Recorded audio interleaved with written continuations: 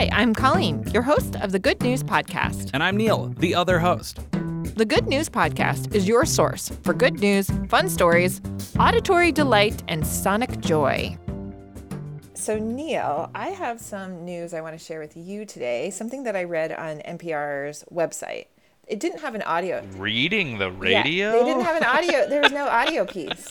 There was just written words. I feel like that goes against their very base credo. Yeah, what the exact thing is that they do. I know. Okay, I'm sorry I got distracted. It's fine. So Japan's health ministry is leaning into 19th century folklore to help fight against COVID and sort of give people hope. So what they're doing is they're taking this mythical sea creature called the Amabie. I'm probably botching that, but that's what I wrote. That's what the phonetic spelling was.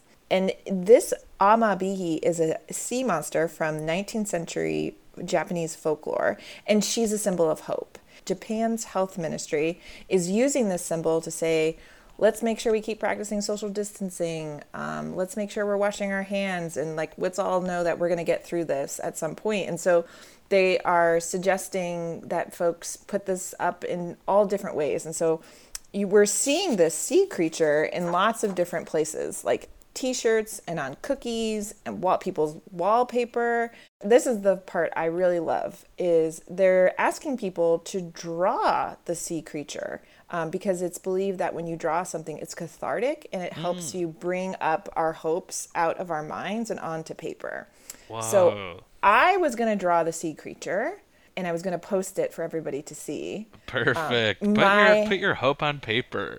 Yeah, it's my interpretation of the Amabie, and she's kind of an interesting character. So I think there's lots of different ways you could show her on paper. You're saying sea creature. Is it like a sea monster? It's not menacing like that. I will describe her for you. You ready? Yeah. Yes, please. So let me just paint a picture. She's got, sort of long flowing hair. There's sort of like a mermaid type.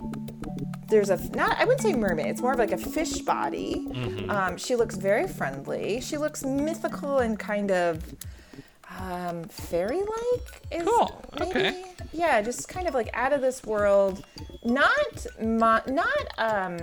She doesn't seem like grumpy or scary. She seems like she would be fun to hang out with. That's perfect. Yeah, so I will do my own interpretation and I will share on our Instagram. But Neil, I wonder if you had to come up with some sort of creature that ignited hope or that ignited love. Yeah. What could that look like for you? Yeah. Thank you so much for asking. I'm thinking sunshine. Immediately, okay. And so I think sunshine is very helpful, especially when it's been gray and gloomy. But I'm trying to just a picture of the sun is sort of dare I say played out. So I'm thinking a leaf with a glint on it. Okay. Or a bud, a leaf that's about to open. Oh, like a blossoming flower. Got it. Yeah. Mm-hmm. That is the head of my creature. Is this bud, and then underneath it would be, I guess, sticks, like small thin sticks. But then it's starting to look like Groot from Guardians of the Galaxy. Yeah, but Groot is cute. Yeah, cute Groot. Yeah, I'm gonna stick by that. Yeah, okay. Like Groot, baby Groot body, leaf, bud, I head. see. Yeah. Okay. Yeah. This is like a growth. This is like growth and renewal, and that's beautiful. I like that idea. Thank you. What about you? What are you drawn to show hope?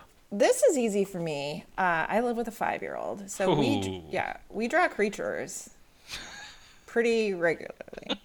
So for me, this is.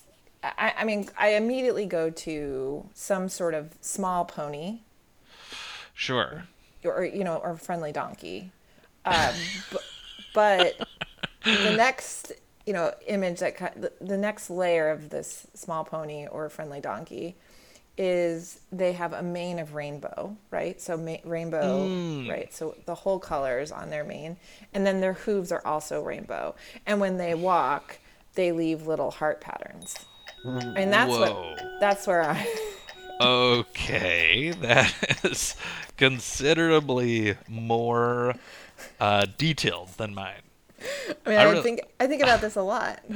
I appreciate that first because the pony is small, which is like a boring description of a pony. But then you're like, but the donkey's got to be friendly.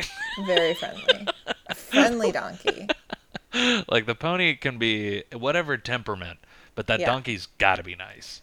Yeah, donkeys are automatically nice because they're already a bit of an underdog because they're a donkey. It's an underdonkey. Does the tail of a horse always correspond to its mane? I mean, this one does. So the tail is going to be rainbow too. So rainbow mane, rainbow tail, heart hooves, with maybe little bells that chime as they're walking, like ding, ding, ding, ding, ding. I love that. That's incredibly hopeful. Hopeful, don't you think? I do think, but now I'm stuck. Could you have a horse with like a black mane and a brown tail?